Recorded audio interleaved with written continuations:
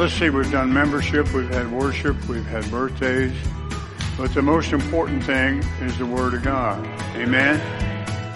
And that's where we're going right now, into Isaiah chapter 53. The Lord impressed upon me a couple weeks ago or a while back to do a study on Isaiah 53 and the importance of it. This is the book that many of the people of Israel reject. Many of the Jews reject this because they rejected Jesus. But this is a prophetic chapter and what I love about it is when the New Testament fulfills the Old Testament. And some people still need evidence of who God is. Especially in today's world, we're offered so many choices as how to get to heaven and how to live a good life and things like that. But we all know that there's only one God and one Savior and one faith and one baptism, one Holy Spirit. And there's one name whereby men and women and children and nations can be saved. And that's the name of Jesus. No matter what new theology or new doctrine comes about, no matter what fad would hit the churches or what would be going on, there's two things that we need to remember. Number one is, He is the Son of God.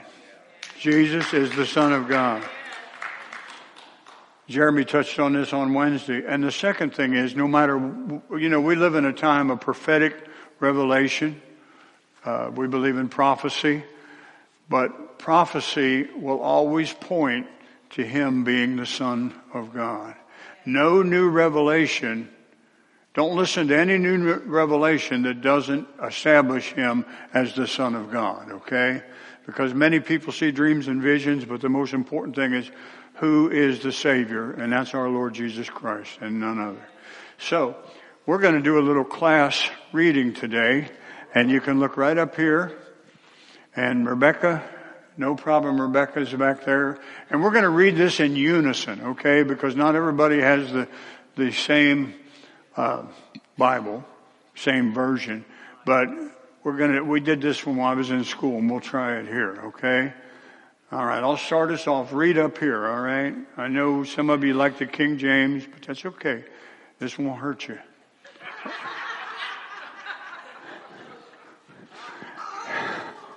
This is what it said. Let's begin. Who has believed our message?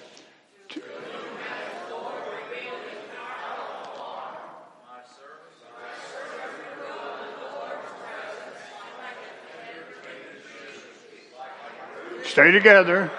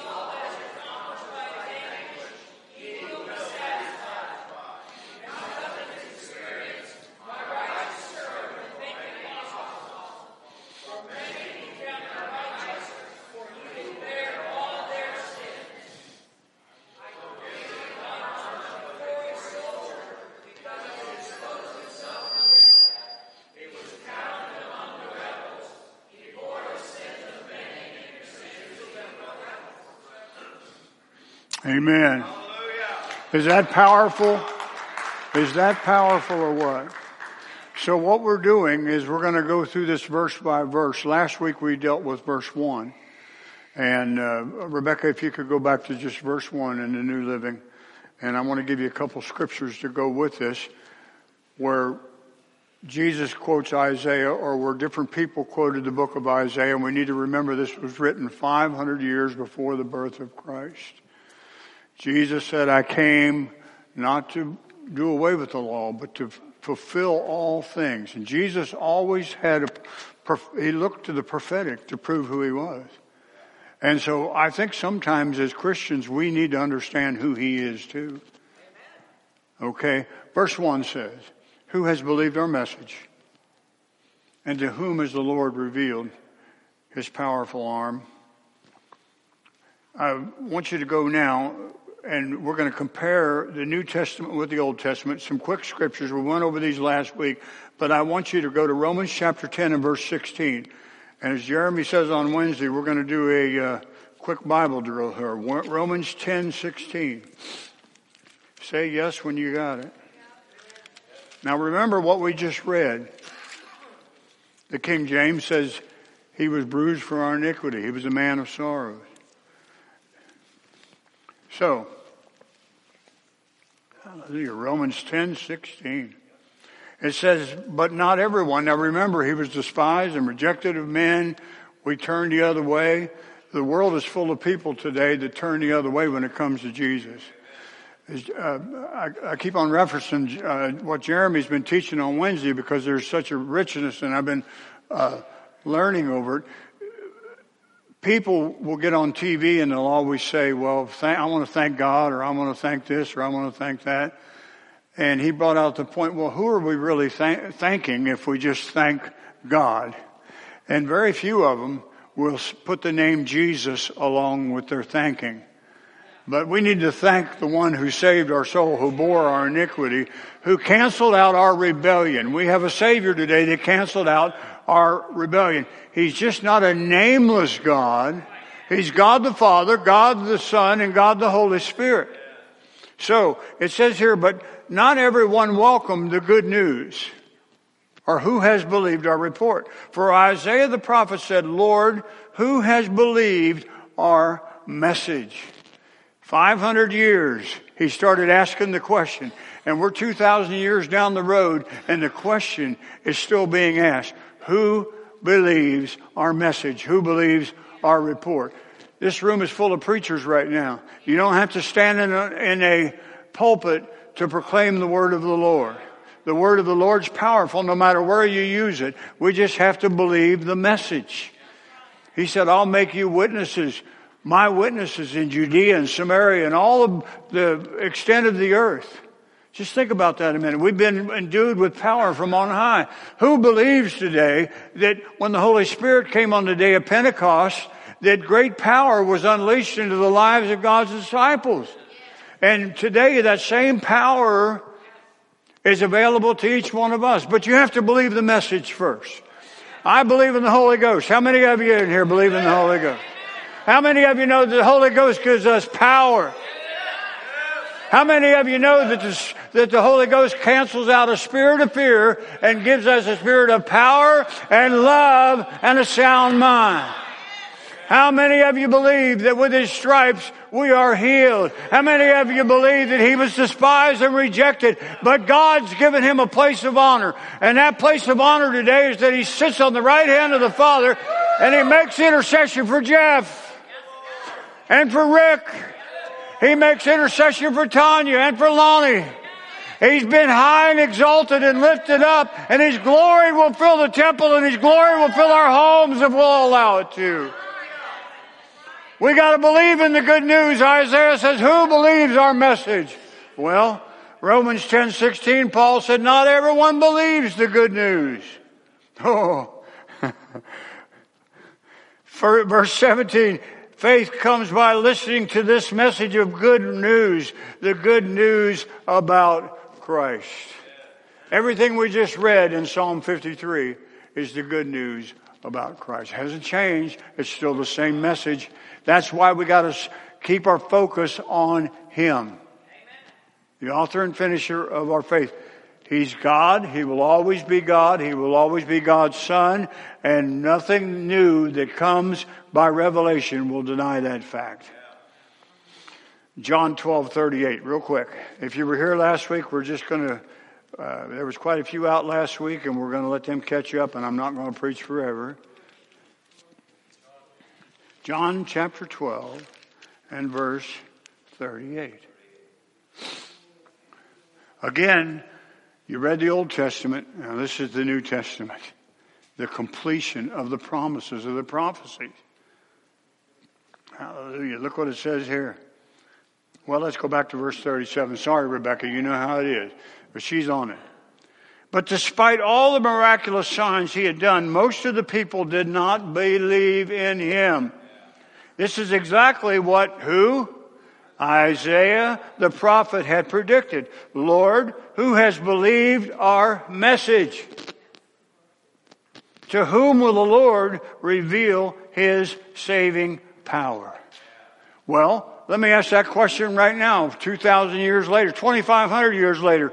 Whom will the Lord reveal his saving power to? Has he revealed it to you today? Is there any doubt that you're saved today? Have you given your heart to Jesus and erased every doubt? You say, but I've sinned since I've become a Christian. Well, that's when 1 John kicks in.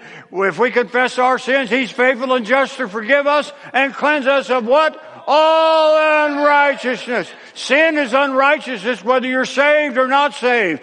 But being saved has the advantage of that we have an advocate with the Father who makes intercession for us. Big difference there. Our sin cannot, in 1 John it says, if you sin. In other words, we don't get into a pattern of sin. We may sin, but we don't practice sin. Thank God for the Holy Spirit. How many of you know that when you get off the track a little bit, the Holy Spirit will well up inside of you? He just wells up. He just springs up. And we got a warning system built into us. And it says, who has believed our message? Listen, I've been saved since 1977 and I've done things that I'm not real proud of like everybody else in this room. But I'm excited that he bore my sin. He bore my rebellion. I like how it says rebellion in there. Any rebels in here? He's got the cure for rebellion. He said rebellion is like the sin of, it's worse or equal to the sin of witchcraft. And we get all worked up if we see somebody dabbling in witchcraft or pronouncing spell. Well, he said rebellion is worse. Wow, think about that for a minute. He bore our rebellion. He said, I'll cancel out their rebellion. I got to move on. I'm not even to the scripture yet. John 12:38. Who has believed our message? Same questions being asked today. Go to Hebrews 4:2 real quick. Hebrews 4:2.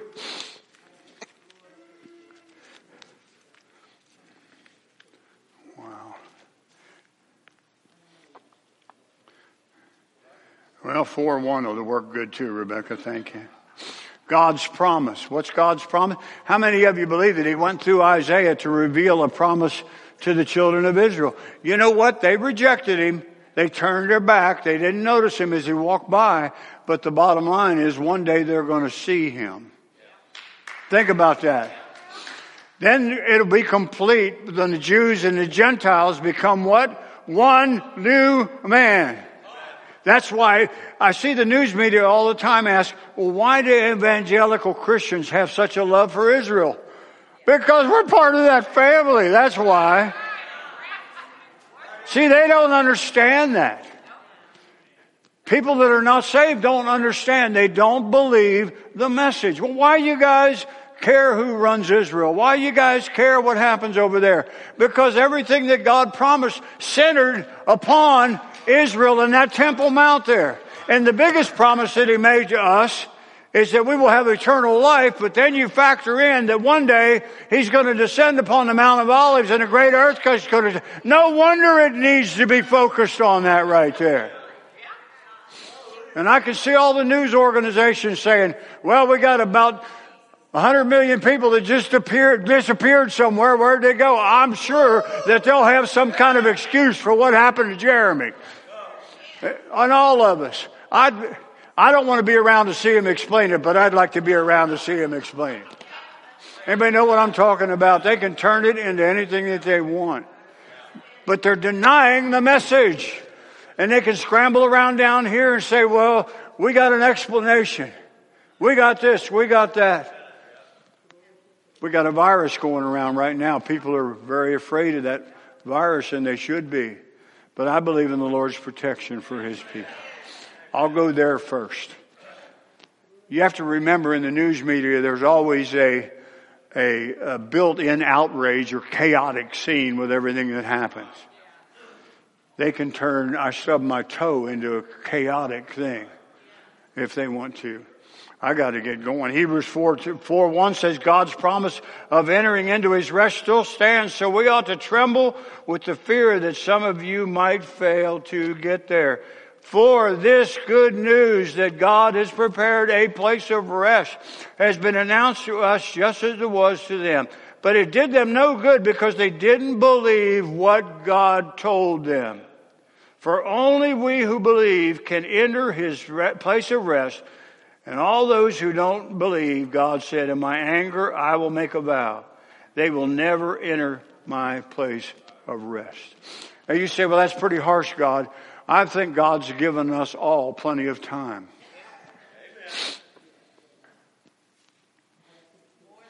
You know, I kind of felt sorry when I was a new Christian for everybody that went away in the flood. But then I read that it took Noah 125 years to build the ark. That's plenty of time to make up your mind, folks.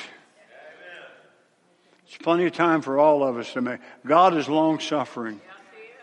You know, I was reading last night in Luke where he said, the Spirit of the Lord's upon me. You all know that great chapter. To proclaim the favor of the Lord.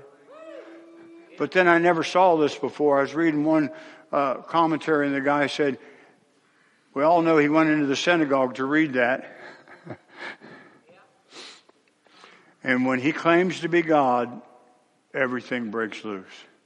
But it says, to proclaim unto you that you are now in a time of God's favor. And it says he rolls up the scroll and hands it back. And they were all shocked.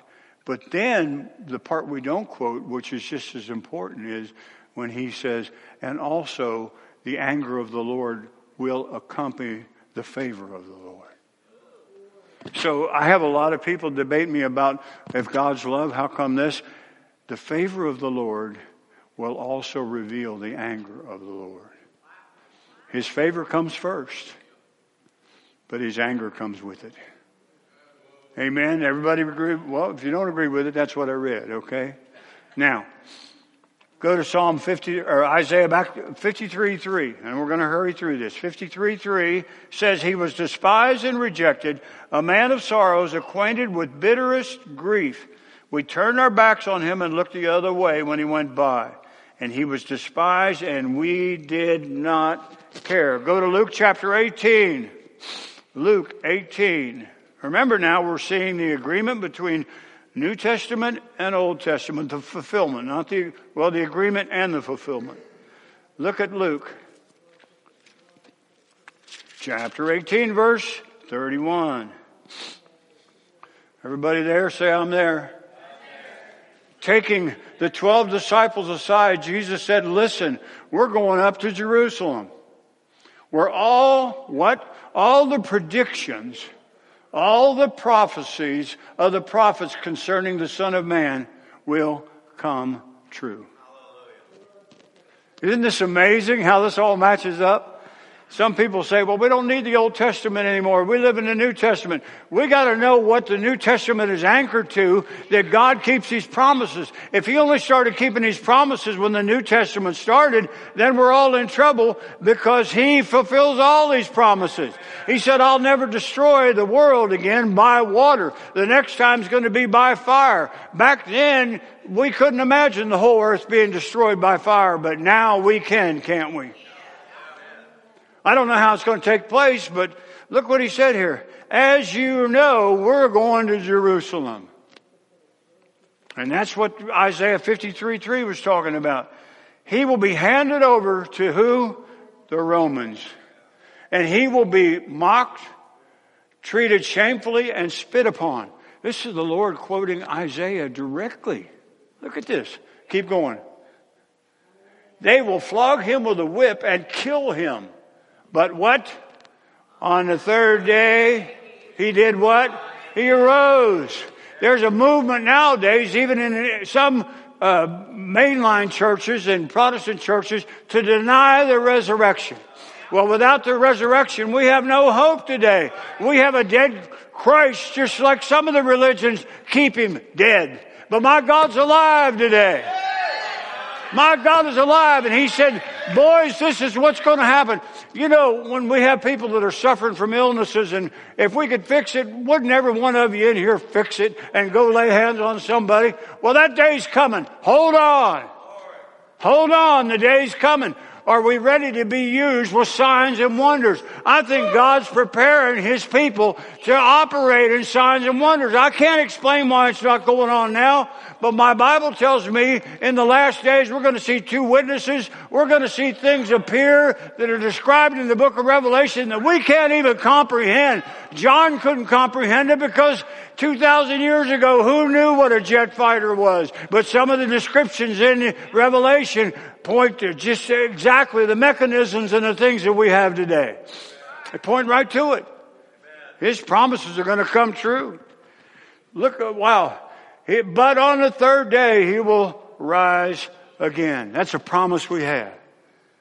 Fulfillment of Scripture. That's a promise. That's something we're still waiting on. How many of you believe that he's coming back for you? I believe it. Paul said if there's no resurrection, then we're miserable people. Because we're believing in something. You know, every other God is dead.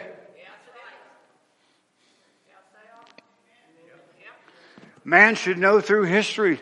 Humanism erects their own God. They always have something that God asked the question in the Old Testament. They can't see, they can't hear. Why do you guys listen to them?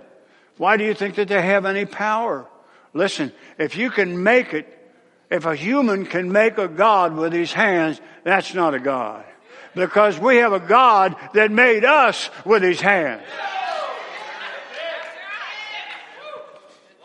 He formed man out of the dust of the earth, not the other way around.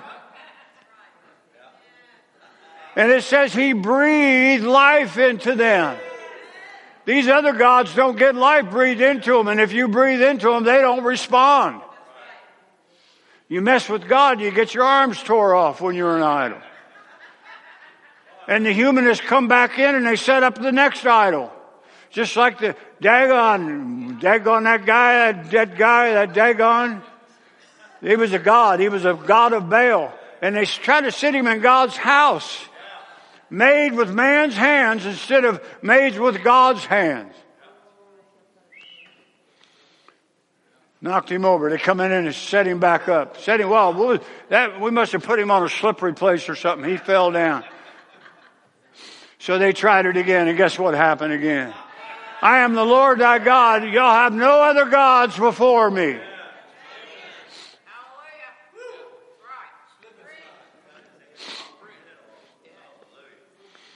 Wow.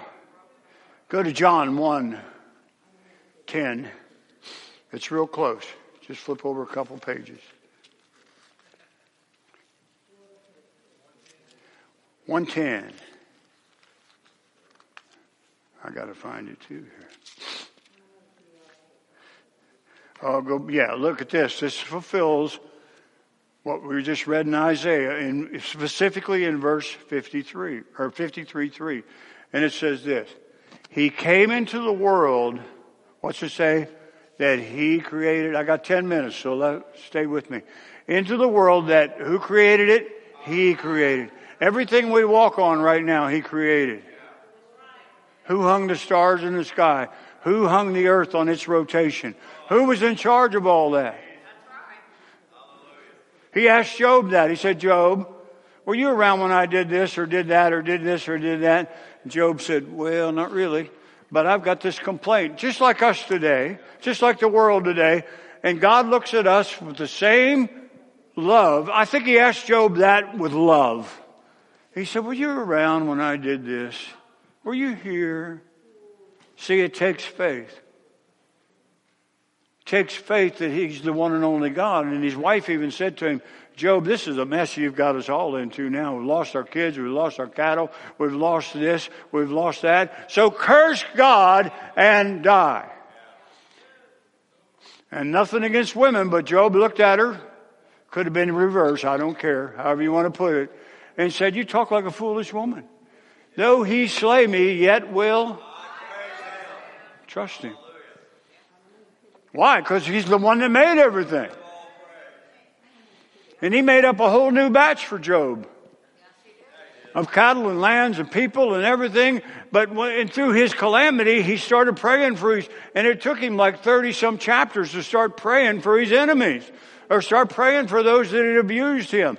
But the Bible says that God turned his favor upon him when he began to pray for those that. That's why we still pray. Anybody ever been wounded or harmed in here? Anybody ever feel like not praying because you've been just abused and knocked around and, well, you just keep praying. Anybody in here just been overwhelmed by your sin and think, how did I do that? And you just don't even feel like you pray and it just goes up to the ceiling and bounces right back down on you and the devil laughs at you and says, there's nobody listening to you up there. There's nobody that can carry your burdens. There's nobody that can match your grief. There's no God big enough to match your grief or overcome your grief. It says we become overcomers. We are more than conquerors. Through who? Who did what? What did he do? Gave his life for us. All right, John, I got to get here. Look what it says. Although the world was made through him, the world did not recognize him when he came. I get to thinking many times about when Jesus walked through one village, some people saw him and some people didn't even bother. And Isaiah said, people don't even care sometimes. You ever tried to witness to somebody that doesn't care? Well, the day will come when we all care. Said we turned our back on him. We didn't recognize him. The Jewish people to this day do not recognize him as Savior. But I'll tell you what, they pray for Messiah to come. Think about that. And you say, well, what's that mean? Well, it means that God gives us all multiple chances. He loves us.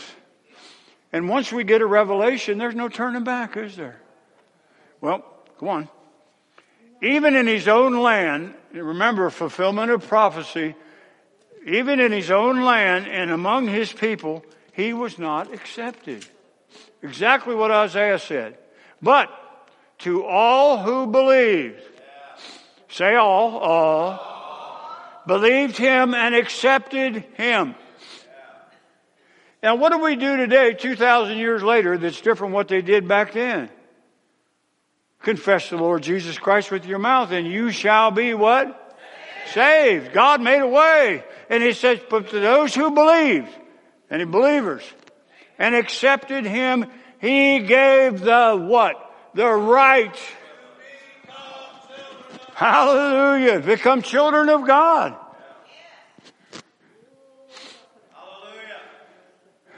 I don't know that much about the birth process, but I know there's a lot of pain involved. And there's a lot of suffering involved. I'll never experience what it means to give birth to somebody. And men are usually very unsympathetic while it's going on. Aren't they? Can I get an amen? Because they don't understand it. If you don't understand something, you don't understand. But there's a water breaking. I do know that much. There's usually blood that is shed.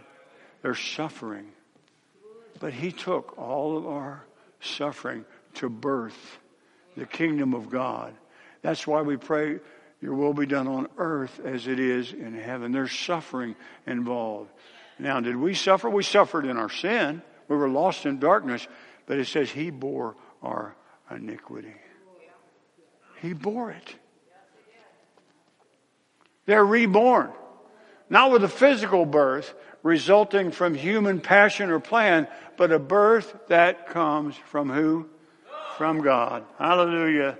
Now, we're going to go to the Psalms real quick, and I'm almost done here. Go to Psalm 16. Remember now, keep in mind, we're confirming what Isaiah said. You say, how can you get that much out of one verse? Well, the Holy Spirit has to help. Here we go. Psalm 16. Tell me when you're there. Let me see here. I got to get there too. Now, this is a prophetic psalm. Who wrote the Psalms? Who? Come on, hang with me now. David wrote the psalm, most of them anyhow, okay? All right? David's suffering and his life was a model of Jesus. David pointed people toward the true God. Now, was he a man of passion and a man of failure? Yes, he was. But he was after God's heart. And look what it says here in this prophetic psalm. Verse 10. 16:10. Sorry, Rebecca. This is David speaking. For you will not leave my soul among the dead. That's what was prophesied by Isaiah. Or allow your Holy One to rot in the grave. All these other gods have rotted in the grave. I don't believe that Muhammad took a heavenly horse ride in the middle of the night and ended up where 1 billion people worship him now. I don't believe that happened, because when you believe stuff like that, that negates the power of the gospel. And as Jeremy has said, that's just a promotion of an antichrist spirit is what it is. You can claim all kinds of dreams and visions, but you know what they do? By accepting the tenets of Islam, and we respect them, we're meant to love them, but by accepting that, you know what it is again? It's a breakdown of who God is and who the Savior is. It's not Muhammad. It's not a church. There are some people that read the book of Revelation that say the book of Revelation is all about a certain body or a certain way that people... I don't know all that, but I know that anything that turns away this prophecy or tries to make it null and void is antichrist and it's anti-God, and we don't need to believe it. Amen? God said he would not, and guess what? Jesus didn't rot in the grave.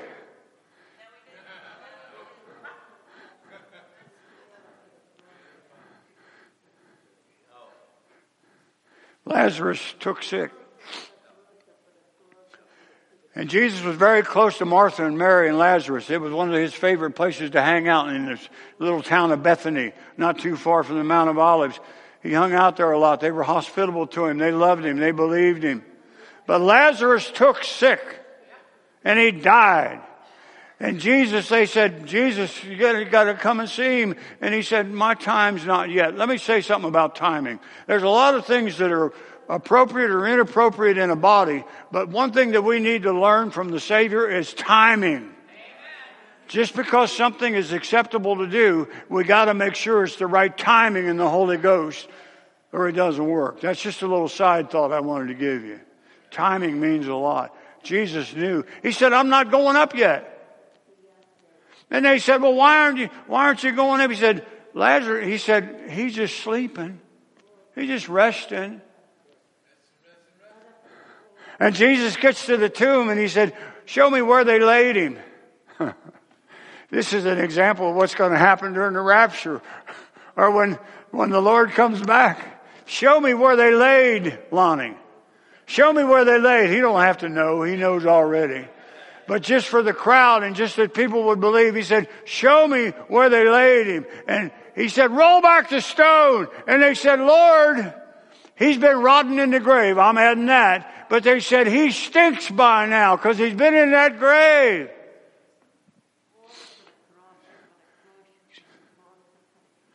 I don't care how much stink that you had on you before you came to the Lord. Some of us were rotten to the core. But when Jesus speaks into that life of darkness and lostness and says, Lazarus, come forth. Dan, come forth. Then we're cleansed. And yes, we did stink, but we smell good now. They were up here smelling something around after worship. And I thought, what is that stuff? You still got that with you? What is that? Lavender. That's appropriate that you brought that today. We weren't planning on that, were we? Anybody stinking here? I'm spraying myself.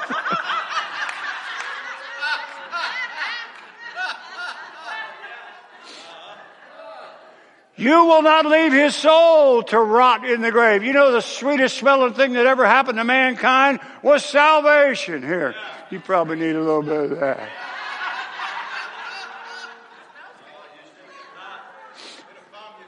It'll calm you down.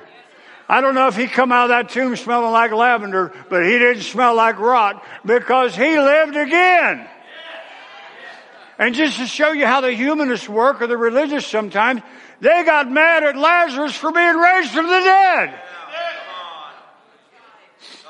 And it wasn't because they didn't like Lazarus, but it was because who did this? Jesus. He must be the Messiah. And that riles the devil up, and it riles humanists up and religious people up. I better give this back. Nothing but trouble coming here. Here, let me spray. There you go. All right, I'm finishing up. You'll not leave his soul in the grave. That's a prophetic utterance from David. Now, the next one I want you to go to is Psalm 22. I promise I'm getting done. If you need to go, go, but I got to get this out because Psalm 22 is a prophetic psalm. 16 through 18, Rebecca, thank you. This is what happened on the cross. Think about this. My enemies surround me like a pack of dogs. This is prophetic now. Okay? Remember, prophetic. My enemy, an evil gang closes in on me. You know, I never experienced the power of, and we can't even imagine, it had to be beyond that. But in that Passion of the Christ movie, when you watch that, I mean, that was such a realistic, I think the anointing of the Holy Spirit was on that movie. I mean, you know, that's one thing that came out in a movie that was actually worth something. It showed me the agony that he went through, and it agrees with what Isaiah was prophesying about the Savior. But it says, they surround me like a pack of dogs. An evil gang closes in on me. What does it say here? Remember, this is the Psalms, David, not just Isaiah, but David also. Everything in the Old Testament points to the coming of the Messiah. They have pierced my hands and feet. Did they do that to David? I don't read where that happened. I know he was chased down. But the thing is, prophetically, he's writing, they're going to pierce his hands and feet. The one that comes out of my line, my lineage, the promised Messiah. Go ahead. I count all my bones. I owe this one to Jeremy. I knew it, but he magnified it on Wednesday. It was the Sabbath. And they wanted to make sure that Jesus was off the cross so that they could observe their religious holiday. Think about this a minute. When Isaiah said they turned their backs on him, they didn't recognize who he was, and they didn't care. But they wanted to get him down off the cross because it was 3 PM and the Sabbath starts at sundown. So they were more worried about their religious observances than they were the very Savior of the world. And the Roman execution was hung them up on a cross. They had their hands and feet pierced. But normally they didn't die quick enough. Some of them hang there 2 days, 3 days. It was rare what happened to Jesus. He died quickly. And I think it had to do with carrying all the sin of the world on him. What a load. But what they would do is to hurry things along because they couldn't defile themselves with a rotten body. Well, see, they should have known his soul would not, his corpse, his body would not rot in the grave. But they would take a mallet and they would come by and break their knees or break their legs so that they couldn't take the pressure off from suffocation. But when they came to Jesus, they found out that he was already dead. Think about this a minute. It said, and then he says, I count all my bones. And the scripture said not one of his bones were broken, but he was pierced. He was a rarity at that time where they didn't have to come and break your legs after a certain time. Think about that. Fulfillment of scripture. He says, my enemies stare at me and gloat. Remember the mocking that went on when he was on the cross? He saved others. Now let him save himself. If you're the Son of God, come down off that cross. Save yourself and us too. I'm almost done. Go to the next verse. They divide my garments among themselves and throw dice for my clothing. Anybody remember reading that somewhere in the scripture? Even preaching this, I have a hard time sometimes remembering what side of this we're on. Because I believe in the prophetic, but we're so fortunate to stand on this side of the prophetic. Go to last scripture, I promise, Matthew 27. Hallelujah. I think you guys are starting to believe in Isaiah 53:3, right? Hallelujah. Last one, I promise. Matthew 27.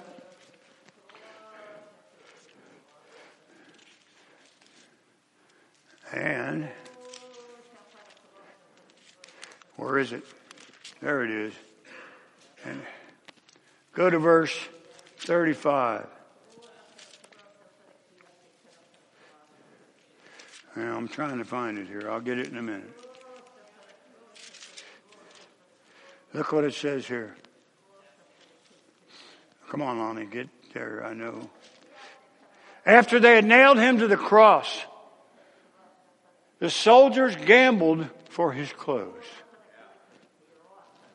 That seems like a minor detail in the grand scale of the earth and things that go on. Seems like such a minute little bit of information. But it shows you how important prophecy is, how God keeps these promises, that it would be prophesied by David that they would part his garments and throw dice.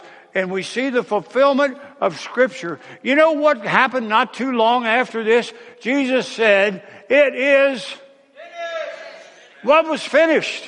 The atonement for our sin, but also the fulfillment of Scripture. That's what happened. And man still struggle with that today. And you say, well, that's a minute detail. Well, to me, it's a real big detail when I can realize that no matter what people say about this book or Christians or no matter what, God keeps His word until His last breath. And He won't take His last breath again because He already did that jig. And He's moving on to the next thing now. And when He comes back, it says His breath is going to destroy a whole bunch of stuff.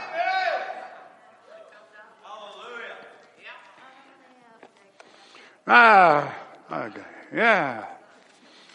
That's Isaiah 53:3. Do you believe today? Is He your Lord and Savior? Is He the only God? Is He the hope of mankind? Is He our healer? Is He our righteousness? Hallelujah. Everybody keep up with this? Is there anybody that came in here today not believing this? Well, I hope you believe it now because we've made it out of the Old Testament, New Testament. It got through me to get to you. And it still works. All those that call upon the name of the Lord shall be saved. And how do you call upon the name of the Lord? By hearing the good news. Who has believed our message?